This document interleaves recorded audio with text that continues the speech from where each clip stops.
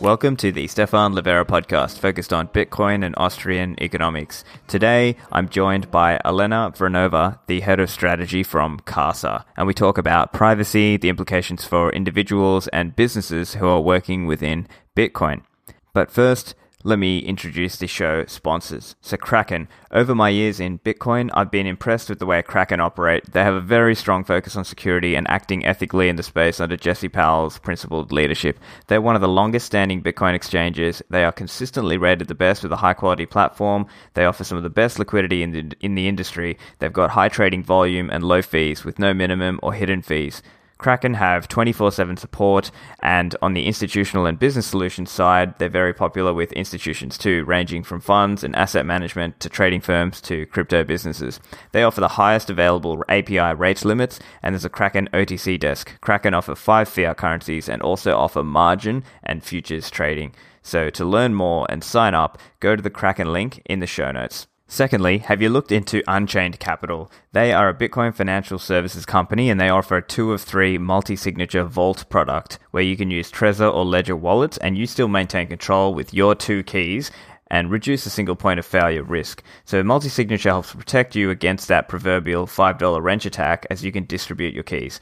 I've set up a vault with Unchained. I found it super simple and easy. Don't forget, if you create an Unchained vault, you also get 3 free months of access to Safe Dinner Moose's Bitcoin Standard Research Bulletin. And Unchained also offer Bitcoin collateralized loans. You can get USD liquidity without selling your Bitcoins, and this can also mean you don't trigger a capital gains event. So this might be more tax efficient for a hodler. You can keep hodling rather than selling Bitcoins. While that loan is outstanding, it's actually stored in a dedicated multi-sig address under collaborative custody. So Unchained would hold one of the 3 keys, you would hold the second, and Unchained's independent third-party key agent would hold the 3rd key. To learn more and sign up, go to the Unchained Capital link in the show notes. Now, with that said, on to the interview with Elena. Elena, welcome to the show. Thank you very much. Thanks for having me. Yeah, I've seen you've been really campaigning hard on the whole privacy aspect, and obviously we have a lot of reason to be concerned. Why don't you tell us a little bit about some of the privacy campaigning you've been doing? So we launched, and I started a hashtag My Data, My Life, because we think we should be rebuilding the way we live online, and we should be rebuilding our systems, and that there's not enough awareness of what is currently going on the privacy field among, our usual internet users, such as my mom, right? And we at Casa are extremely privacy focused, and we're trying to establish new not just like systems and new approaches, but also new, let's say, standard, or help other companies adopt a new standard in how they treat clients' data and their privacy.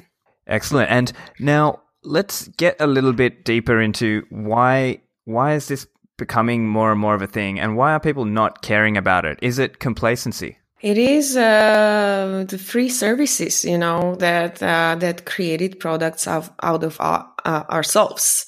Whatever, is free, then, you are the product. And it is very comfortable. It is very nice to have all this free internet. And there is a kind of this common notion that internet should be free, which is another completely different topic. We should not dive too much into that, but it's basically a trade-off. And until recently, it's not been that much of an actual problem. It's been a problem for individuals when, they got pwned and all of their accounts emptied, or they found themselves in a difficult situation having some loans that they never signed. But these things happen kind of rarely compared to the mass. And that's why people would often say like, well, I'm not a bad person. I have nothing to hide, so I don't really care. Now that situation is changing rapidly with new technologies that we see coming up with our AI that is crunching huge data amounts real time, and with 5G technology that is able to transmit those data real quick. And again, have this AI evaluate what's going on real time. When you see at how strong the 5G lobby is, there's almost like zero hope for for people not to for us to prevent that from happening. I mean, private companies and governments, they are cheering for the 5G, and in fact, it can have a lot of positive effects on our lives, like the science can move forward, health system, the way we treat our bodies and our minds. Yes, I'm a huge fan of that. At the same time, those tools are weapons, and we must be very aware of the consequences. And I don't even have to come up with some fiction to illustrate that. Just look at Hong Kong and what's happening in Hong Kong in the past weeks, where people are completely aware of what the Chinese government is doing, and they go to protest against the extradition law, and they find ways how to protect their privacy, because they know they would run into problems. They already had this experience with their umbrella revolution, and now they stop using the octopus card. They are deleting Chinese apps on their phones. They're getting new phones. They're getting new prepaid SIM cards. They're putting masks and goggles so they avoid the surveillance through the public cameras. And this is how citizens can still protect themselves. Now, why is China a problem, and not just China, but the entire combination of facial recognition, surveillance technology, even things such as DNA sampling and creating huge databases of DNA, which, by the way, Chinese are supposed to have the largest DNA database on this planet, including human DNA. They work very focused towards a goal to collect and to have the knowledge of everything that's happening globally. And whoever has the knowledge has the complete power, right? And so when you look to China, they have a huge governmental program, which is supposed to have almost roughly $2 to $4 billion that gives loans to other governments that allow them to purchase surveillance technology, surveillance software, and even get training from the Chinese government on how to use that to track their citizens. Now, Chinese are supplying the hardware, the cameras, right? The software and the know-how. I'm sure they're packaging a nice backdoor here and there to collect all the data. And countries like Germany, which is a huge country, strong European economy, Ecuador, and there's a huge list of countries that already have that in place. So what is happening now for the citizens of all countries is this crazy dystopian reality, where we can have huge benefits, but the threats are incredible. And where it can go, we can just again look back to China and see how they use the data to stifle and to manage the opinion of citizens and basically directing where the society goes.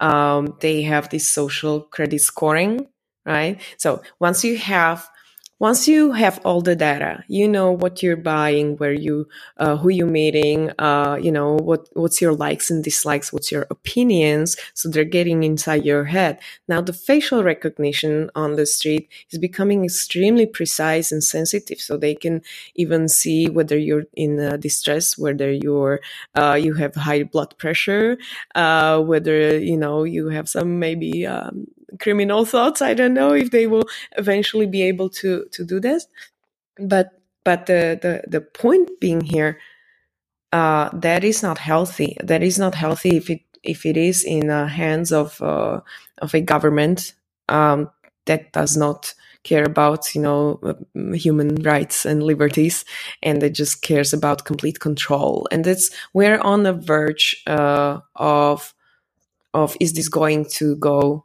the good way or the bad way? And let's hope we can build systems that help us out, right? But that's maybe a little bit too far ahead.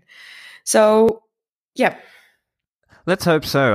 And I think one interesting thing here is it's not just about the intellectually understanding why that's a risk. It's also about a certain emotional connection that people have. So a quick example, I have some friends who are Chinese here in Australia, and sometimes when they talk of their Chinese friends back in China, some of their parents think of the government as, oh, the government is on my side. I want the government to have these powers. How can you communicate the risk there? Well, the government's on your side as long as you're a nice citizen, and as long as you behave according to some norms that are expected, right? Once you start to, for example, social post that you're not happy with their decisions, and if you have a big followership, you know, they start to use this social crediting system to have your friends police you.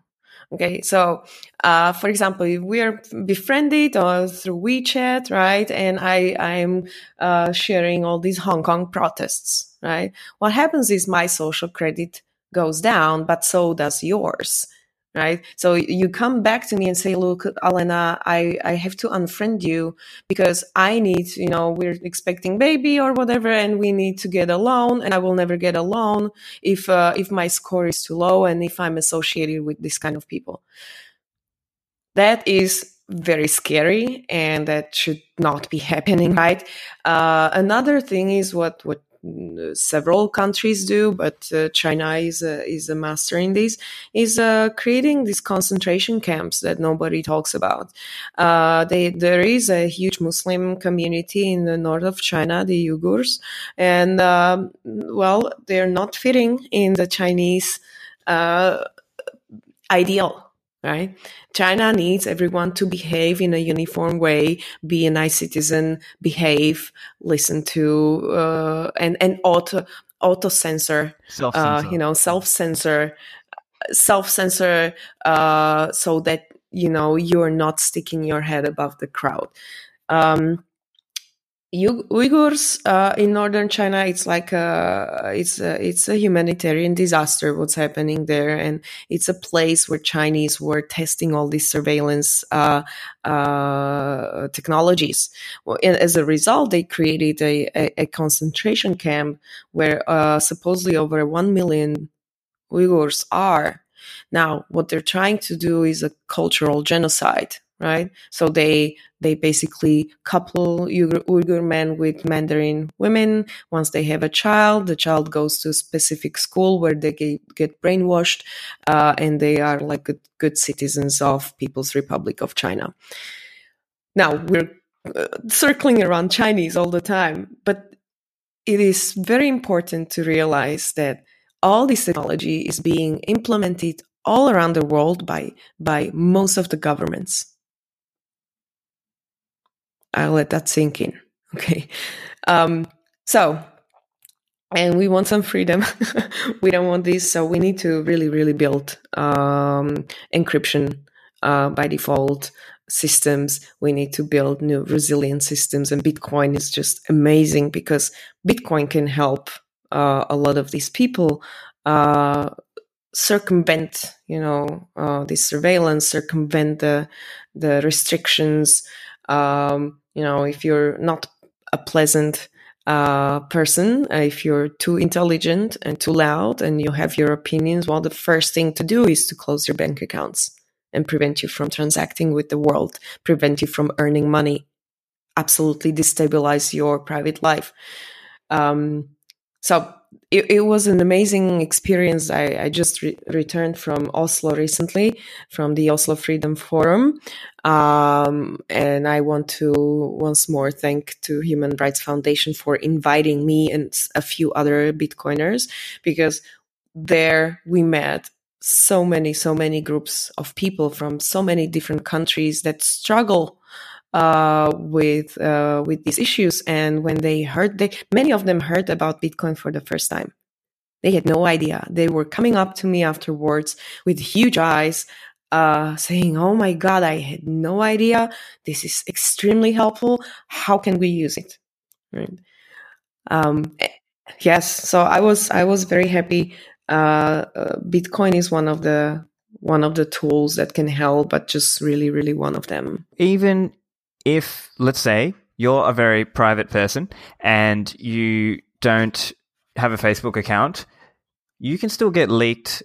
Your data can still be leaked by your friends who tag you in things, or your friends who post a picture of you, and it might be enough such that the government or whoever is trying to do this stuff can still create or construct some sort of social graph and figure out who's friends with who. So it's almost like you need to get enough people to take this seriously and not just kind of the fringe 2%, because they will still just get caught by the standard, social media. Yes. That's right. And like I would love to see for example, my complete personal picture online. What's out there? I think if we saw that, it would creep us out. Realizing that some companies may know more about yourself than you do, because your memory is, fading away. You don't remember who you emailed with a couple of years ago, but Google does. They have all the data. They have all the way back, and they have machines that are crunching the numbers. So with implementation and evolution of AI, we will find ourselves to be knowing less about ourselves than the machines. And then that's, no, that's definitely an interesting place to be, and definitely interesting to follow where that's going to take us. Yeah, that brings to mind an example I remember, and this isn't even that recent. This is a while ago. I think it was like one of the first few examples of things like data analytics being run by companies. I can't remember if it was Target or some similar company, where essentially the company started running analytics, and they found an example where this teenage girl, they found out she was basically pregnant before the father of that girl even found out, because of the analytics and the purchasing behaviors. Yes. So it's a scary time. It is a scary time. And it's also scary that a lot of these systems are just human created and human dependent, right? Now, is it good or bad? It's definitely good, because you cannot write a perpetually good code that will autodidact, correct itself. So you need human intervention. But then you have, for example, all these social engineering attacks that are actually not that difficult to do. And so a huge, just recently in Bitcoin, there was a huge SIM swap wave. A lot of crypto folks have lost money. And it's basically just picking up the phone and calling an operator and be convincing enough to just swap the SIM card to port the SIM number, to port the phone number to a new SIM card. And so you have, network attacks and social attacks, basically. And we need to figure out some help for both. So Yeah. for the network attacks, we need to rebuild the system. We need more resilient systems. We need to get back from the mainframe cloud computing to home computing. And I just recently gave a talk in Berlin about that. And Jeremy was talking, Jeremy Welch from CASA was also talking about this, that we're basically going through several waves we've gone through several waves of computing, right? Starting in the 60s with the huge IBMs, in one room, running local apps on local computers. And then we switched to personal computing with Apple and Microsoft running, again, local apps. And right now we switched to cloud computing, to mainframe computing that runs all these network apps. And that's a problem because it's a huge honeypot of data. It's managed by people. It's like, there's so many potential attack vectors in the system. And what Bitcoin brought to us, and I started my talk with beyond the price hype, is an actual computing revolution. What Bitcoin is showing us that how we can treat the risk and the system in a decentralized way and basically distribute the risk to the end nodes where it's not that beneficial for an attacker to target at all, because the risk reward is much smaller than trying to attack some servers.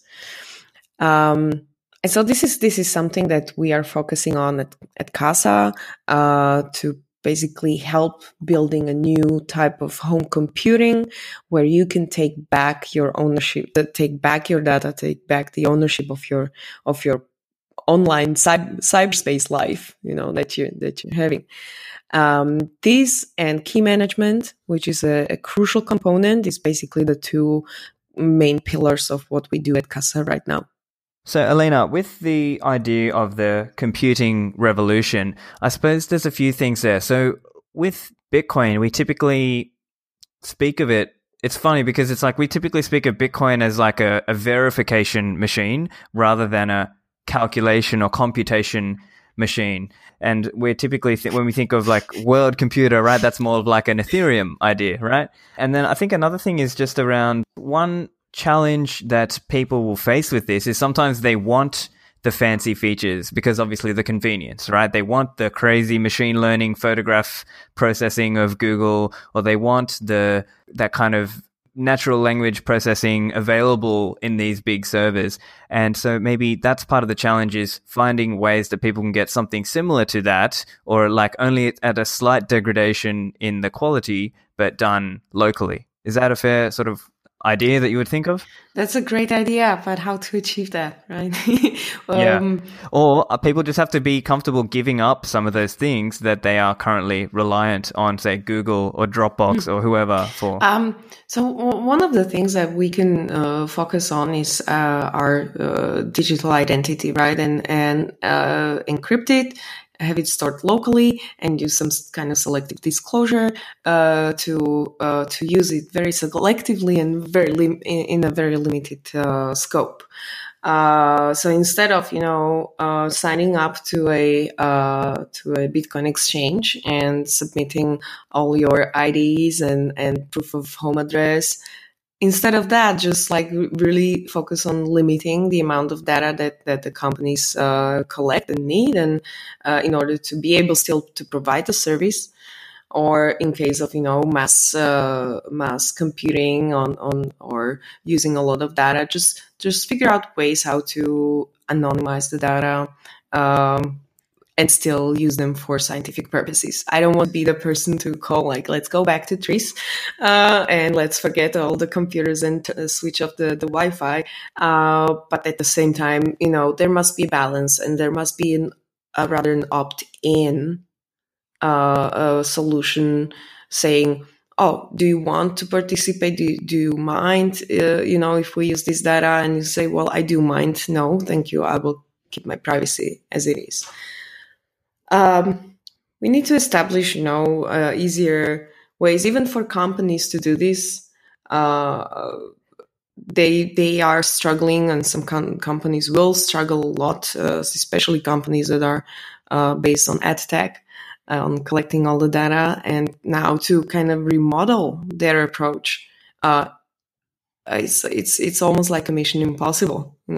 How do you ask Google or Facebook to stop using data and selling it to advertisers and recreate their models, right? I'm definitely interested in seeing what Facebook's gonna do with their coin, and whether they're gonna approach this particular topic. But knowing how Facebook was behaving in the past, I rather think of Facebook coin, or however they call it, as a surveillance coin, right? As something that when you couple owning all this huge amount of data, personal information, with a financial tool, the super controlled money flows, you have it all. And it's like on one side we have Tencent and WeChat in China, and I think Facebook will try to replicate the success of that surveillance machine. Yeah, especially with things like governments trying to move away from the ability for people to use cash, high level or large cash transactions being banned in certain countries, whether that's India or even Australia. That's definitely all pushing towards this idea of the cashless society. Cashless society, in other words, using digital money. I don't see this as a problem. But it's important to see what kind of digital money are you using, and who issued it, who controls the issuance, and who controls the flows. Okay, so Bitcoin is not cash per se; it's not paper. Some call it the digital cash, but because it has some properties, right? But in fact, it's a digital form of payment. Okay. So this is one thing I was trying even in Oslo to explain. I'm not per se against cashless. What I am against is cashless society that is created to surveil people and to have complete control over the monetary flows, the financial flows. Part of it is also the difficulty, because the way I view it, it's sort of like banks would probably not. I mean, look, there's two different ways to think about it. Obviously, banks in some sense are being deputized by the state, right? AML, sanctions laws, CRS, FATCA laws, all of these laws are they push them onto banks, and then bank compliance departments have to set up the systems to surveil you and, ask you, show me the ID, who is the person you're sending this money to, and so on. It's almost like there's just not necessarily a way that you can participate in the standard banking license regime and not take all of these details. My friend was joking, but he was actually right, that the banking license is actually licensed to launder money. Yes, without a banking license, you cannot do money transmission. And what's happening in reality, that all this KYC AML is basically just burdening the entire system with a huge amount of work, spending hundreds of millions in implementing all these systems, blanket surveilling the average user. So people who are not trying to, do any criminal activities, and they're just normal people. So they are being surveilled. Data is collected on them. No bank and no private company, not even governments, can protect their server houses. So you have, for example, in case of a Bitcoin bank, such as Coinbase, you have 30 million user data with home addresses, with their transaction histories and everything in one place. So should that, I hope not, but should that be leaked and stolen, you have a great list to target people. So KYC is actually very dangerous. And so it was designed to prevent banks from money laundering. But the reality, when you look at Deutsche Bank, when you look at Danske Bank, just Danske Bank, one little tiny office somewhere in the Baltics, laundered $230 billion. That's a mind-blowing number. So you see that all this KYC AML is a wannabe kind of security. We all say, oh, we've done our best, we've put policies in place, we've put new systems in place, and we're surveilling and we're trying to prevent. And then a normal person wants to make a bigger purchase or withdraw money from the bank account, and you have to fill in a huge, like almost apologetic form saying like, why do you want to withdraw your money? But then you have actual organized crime that just go and bribe those bank officers. So does it work? No, it's not. Yeah, and it becomes this sort of whack-a-mole game, right? Because the governments will try and shut down certain banks, and then certain banks that become more permissive, let's say, tend to be the ones that the criminals try and move all their money through. And so then it just becomes this weird sort of game of you've got kind of the good, or not good, but like the banks that are trying to be very strict with AML compliance, and then the other ones that are less so, who might win a lot of business because they're actually less strict about it. Mm-hmm.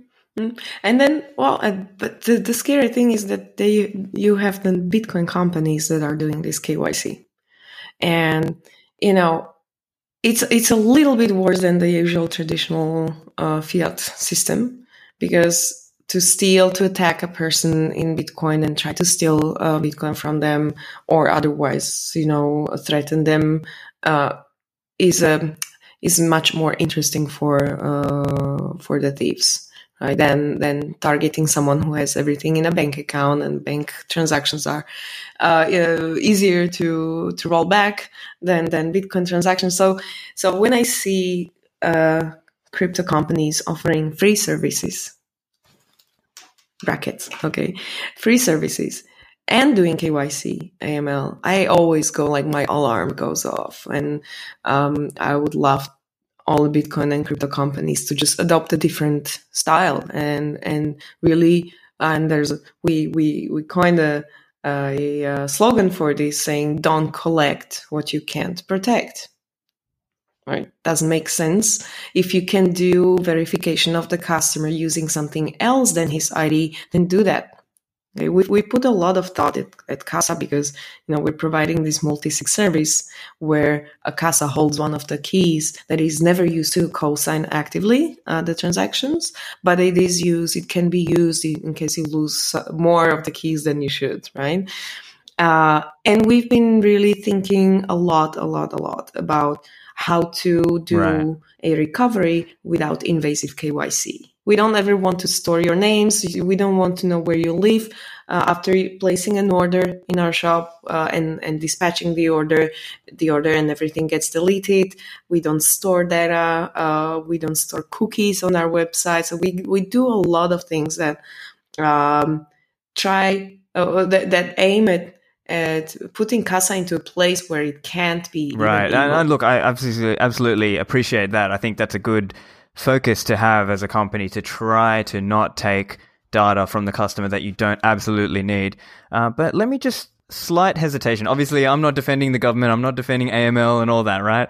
But I wonder how feasible is that? Because ultimately, if people don't have ways to buy Bitcoin, and typically there are very few no KYC options, right? Unless you're talking like HODL HODL or BISC, or maybe like Fast Bitcoins and Azteco, those kinds of options. And even those, if you go above a certain threshold, the government will probably come down on those companies too. And so then it becomes like the only way to actually get Bitcoins will be, well, theoretically, it could work out that way, that it's the only way to get them in any sort of serious volume is through a KYC exchange or broker or so on. And it's kind of, is that fair? It's sort of controversial, but it's like, is it fair to say, oh, no Bitcoin company should do that, when it's kind of difficult for any other way right now for people to buy a lot of Bitcoin, for example? I know it's difficult, and it requires a lot of thinking and new ways of thinking. Well, what you can definitely try to build up is how people can earn Bitcoin and earn sats, right? Because that's, in my opinion, like, you can mine Bitcoins, you can buy them, and you can earn them. And this earning part has been neglected a lot, or neglected has been very underdeveloped, in my opinion. Everyone's talking about merchant adoption, but they forget that, merchants can set up accepting Bitcoin, but if their customers don't have Bitcoin, well, they will not spend it. And if customers are buying Bitcoin in order to invest, they are much more likely to hold on to those Bitcoins, so the merchant adoption will not happen. The way it can happen is when people have a constant flow in of sats, right? When you're earning coins and it's a constant flow, then it's a tool that you can also be spending, right? So there needs to be like a shift in the frequency of your Bitcoin earnings, or otherwise it's investment and you want to hold on to it until it pays off. Yeah, right? I guess for me, like, obviously I'm all for that, right? Like, and I'm sure Sergey Kotliar is cheering right now and he's all about earning sats and so on. And, absolutely, I'm all for that. I guess to me, it's how feasible is it right now? I suppose it'll take time for people to kind of get to that level where they can actually earn in sats, because not everyone has the sort of job that can enable that, right? Like, not everyone has that sort of job. They might work for a normal fiat employer, earn fiat, and how else are you going to buy it? I guess you could just constantly do little small cash deals and buy,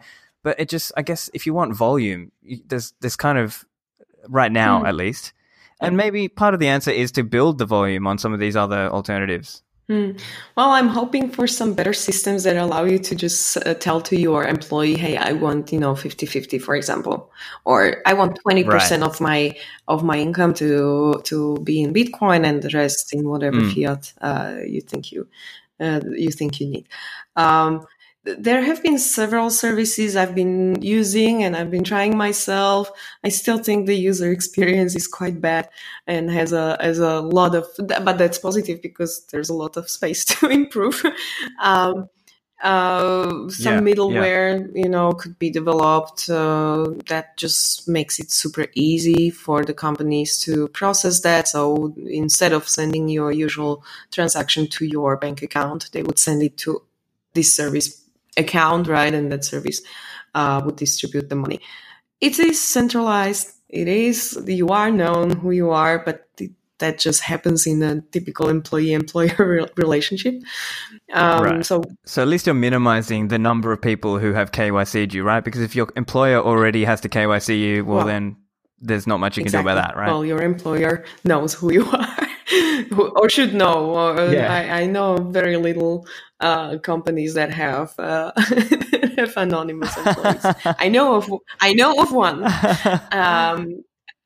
which is basically my friend's business, and they're doing white hat hacking, penetration testing, and a lot of his employees are just pseudonymous hackers, right? That he employs are somewhere living in the cyberspace, and so basically that business is completely running on crypto.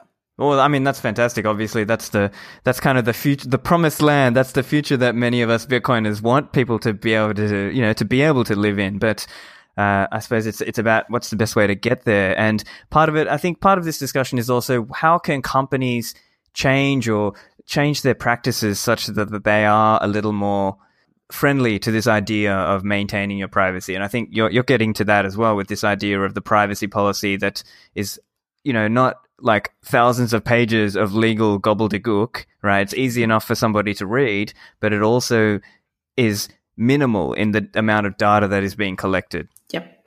Well, the easiest thing is, if you're trying to put up a new project in a space, just go to GitHub and fork our data protection and privacy policy. We made it open source for anyone to reuse and adapt as they wish. Trying to show at least some path forward and make it easier.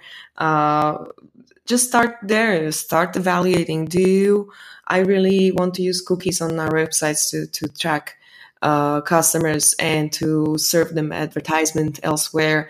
Can I achieve my goals in a different way? And, at Casa, for example, we have several plans that our customers can subscribe to. One is completely free because we want everyone to start using multisig and get used to the technology and, feel how it is to have a good multisig, for example. But then there are paid subscriptions, yearly subscriptions that, also say we are a company that sells you a very high quality content, tools, hardware, and services. And this is what we charge you. And you know exactly what you're getting, and you know exactly what we are not taking from you, right? Which is the power over your keys and your data. We will never sell your information to any third party. We will never track you down. We will never serve you ads. And there's a trade-off, of course, because if we could have, AdWords and Facebook ads set up, we would probably have a wider reach and maybe make more money. But we consciously decided to not go that way. Excellent. Well, I definitely appreciate the approach that Casa are taking. I think there's a lot that you guys are doing that is a good example for many people in the industry. And I think you're also kind of writing some good material. Like I saw a good article by Carolyn from Casa as well about some basic security tips. So look, let's talk a little bit about security tips for Bitcoiners, right? From a customer point of view, what should they be thinking about in terms of, protecting their email, 2FA, VPNs? Do you want to just comment? So there's that blog post by Caroline. It's called 7 Ways to Level Up Your Bitcoin OPSEC, Operational Security. And there's another one by Nick Newman. He wrote What to Do If You Become a Victim of a Data Breach. You can find both on blog.keys.casa.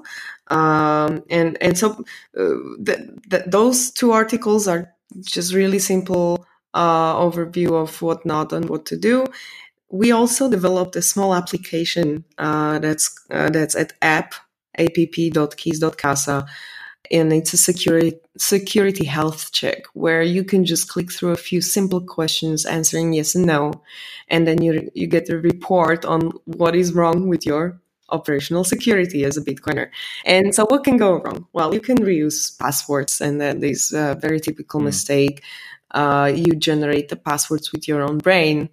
That's not advised, okay? Because we are used to thinking patterns, right? So even if people think, oh, I have a unique password for each of my services, and for example, I would say for Facebook, I have Facebook and my birth date, and for my Gmail, I have Gmail and my birth date, and that's unique, right? That's different, but there's a pattern. So if your email has been breached in one of huge, data hacks, then there can be some simple algorithms for these hackers to just go and try the pattern that you use, try to recreate the patterns for other services. So use unique passwords that can be ideally just generated by Password Manager. Now, password managers are a great tool because you get unique passwords and you can store them safely, but they are all protected by a master password. And that's a single point of failure. Okay, in any behavior for a Bitcoiner, it's very important to think of single point of failures. How to go about it? So master password is one password that you use to unlock the entire database. Providing someone knows that you're a Bitcoiner, someone stole the Coinbase list of users, right? He can target you, right? He knows where you live. He could potentially target your computer, or he could just, disseminate some keyloggers over some IPs and try to get in. They can basically keylog anything that you type in. So that's a master password that will give them access to all of your passwords. There are some cute things such as, you can use an additional validation, a second factor authentication. I will get back to that. Or you can use cryptography instead of that. There's a Trezor Password Manager, which is not widely used, not not so much that what I would love to. But the Trezor Password Manager is a great showcase of how you can go about encrypting data, basically, and getting rid of this single point of failure. And that's the master password, because basically instead of typing it down, you just connect your hardware wallet and click a button and you decrypt whatever you want to decrypt, right? Right. Is that similar to like the YubiKey that some Google employees use and that kind of thing? Well, you can. I think it's like a physical plugin, and they have to have that before they can log in. This is specific for Trezor owners. Right. Yeah. Trezor, the hardware wallet developed. Actually, it was still while I was the CEO, so we developed a password manager that is showcasing that it can be done more securely, right? Encrypting each line of data with a unique key and so on. But this requires people to be security aware and already think, oh, okay, I can actually use a hardware dongle, a hardware thing to secure my data. So the typical thing for people to use would be something like a YubiKey, or to have a second factor authentication via SMS. Now, that is not recommended, especially if you live in the US. For me, for many countries, to port your phone number from one to another SIM card is usually like you have to come to a place with 2 or 3 IDs and with the face on those IDs and, go through a certain procedure. But because USA is such a huge market and people move all around, they allow to port the phone number. So please do not, especially if you're in the US, do not use SMS as a second factor. Instead, use some YubiKey, use a Trezor, for example. I think that should be compatible with LastPass. And that just goes not just for password managers, but for your emails, for any of your accounts, of course, that you're using. What else? Well, stay away from exchanges as a storage. Okay, do not use exchanges. Do not use custodian services in general to store your crypto. For that, you have much better options. Also, of course, sharing your home address is something that you should consider not to do, and that comes back again to the KYC that all these companies are trying to do, right? So once you give them a proof of address, I don't even know why they're requiring that, to be honest. Like for providing most of the services, you don't need to know where the person lives, right? Yeah, and the last one, maybe if you're not using Casa's seedless multisig, then definitely make sure that you have a good backup of your keys. Right. Jameson Lopp has done a lot of research on these and has written some good posts and recorded some videos on how to do that. But the best really is just go seedless, go multisig, try it out. It's for free. It's there.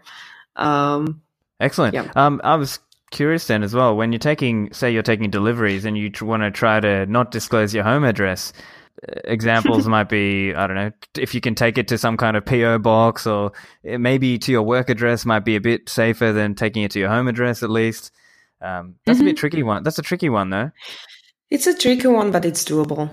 I myself do it this way. I have a different delivery address from where I actually am. I think many people can achieve that. They can either have their stuff delivered to the office or some PO boxes or something else. That depends. It's doable. Yeah, I guess a part of it is just finding the motivation as well to go and take certain steps. And sometimes it's a matter of, like Matt Odell says, you're like that kid who touches the stove and now you've been burnt and now you know not to do that. And so in your view, is that what it's going to take for people to start taking these things seriously? Well, I hope not, but I guess it will. So a lot of people have this thinking, it can't happen to me, right? And I spent 10 years of my professional life before crypto in risk management and insurance, right? And guess what? People hate insurance. People don't want to, and it's not a thing that they automatically desire. It is a thing that they desire to have when things go wrong, right? And only after things went wrong. So I hope people will start to like learn from other people's stories, and it's important that people, once they figured out what happened and once they secured their funds, but they had some breach, that they go and report about it. They tell the story. I know certain people in the business that have been attacked on numerous ways. They had a friend of mine. He had a Trezor wallet. Someone started they ported his phone number, and they started to attack all his online accounts and empty his online wallets here and there. And he said, well, but I was looking at what's happening, and I saw the money disappearing, but I was sitting there relatively fine because I knew that most of my money is at home on my hardware wallet.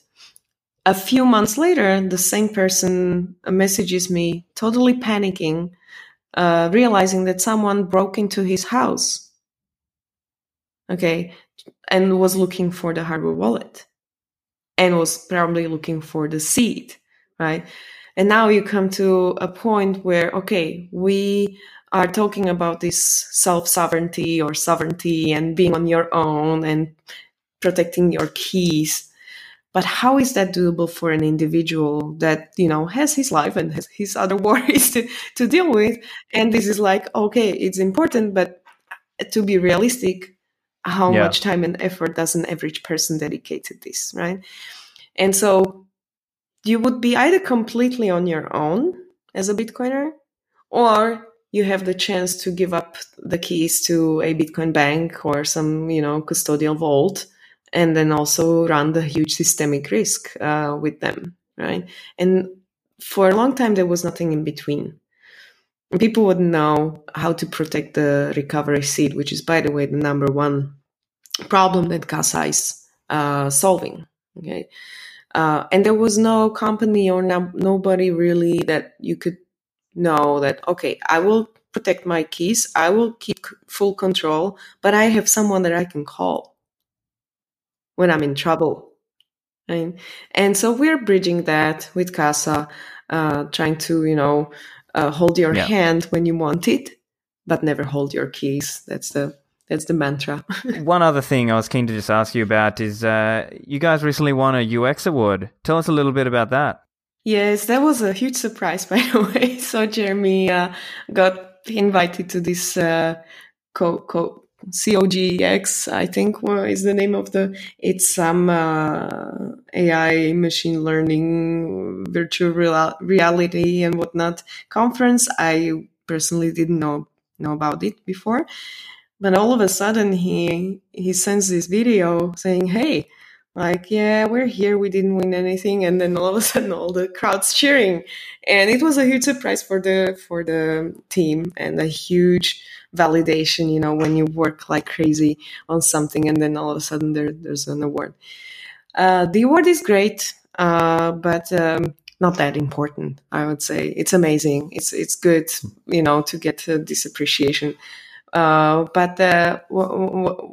what we're looking into is to really create some user experience that puts you at ease, and to create a user experience that would even breach certain security pitfalls that would, protect you from yourself, basically. And we are lucky. Yeah. We have some really, really good designers at Casa. The head of UX is Scott Herf, who also wrote a book on designing products people love. He used to be the head designer at Tinder, doing this swipe left and right, and he invented the super like, which, by the way, should Tinder to profits. But this person knew nothing about Bitcoin when we hired him. Okay. And that's amazing. That's exactly the type of designer you want, because he can see and cut through all the nerdiness that we are just like, this is our normality. He can cut through it and say, no, this will not work. And if we want to create Bitcoin accessible to actual masses, then we need to have this way of thinking. So we're lucky. Fantastic. Yeah, look, I think that's really interesting to get some of that outsider perspective in some sense and make it easy for newbies. All right, so look, I think that's just about all we've got time for. So just before we let you go, Elena, tell everyone where they can find you and keep up with what you're doing, and also where they can find Casa. Sure. Well, I'm best visible on Twitter, Elena Satoshi. You can follow Casa at Casa Hodl. Or go to our website, keys.casa, and we have our beautiful blog where we're trying to post not just like product updates, but also crypto one-on-ones, crypto 201s, a lot of educational blogs, just to help people navigate the cyberspace. Fantastic. Well, look, I think it's been great. I really enjoyed chatting with you, Elena. Thanks for joining me today. Thank you. It was a pleasure, Stefan. What do you guys think? I think as Bitcoiners, we've got to take steps to protect our digital privacy and security. So hopefully that episode was interesting for you. You can find the show notes on my website, stefanlivera.com, and there's also a subscribe link there, so you can subscribe to the show. Any feedback, you can come and find me on Twitter. My handle is @StefanLivera. My DMs are open, or you can email me, stefanlivera@pm.me. That's it from me, guys. Thanks, and I'll speak to you soon.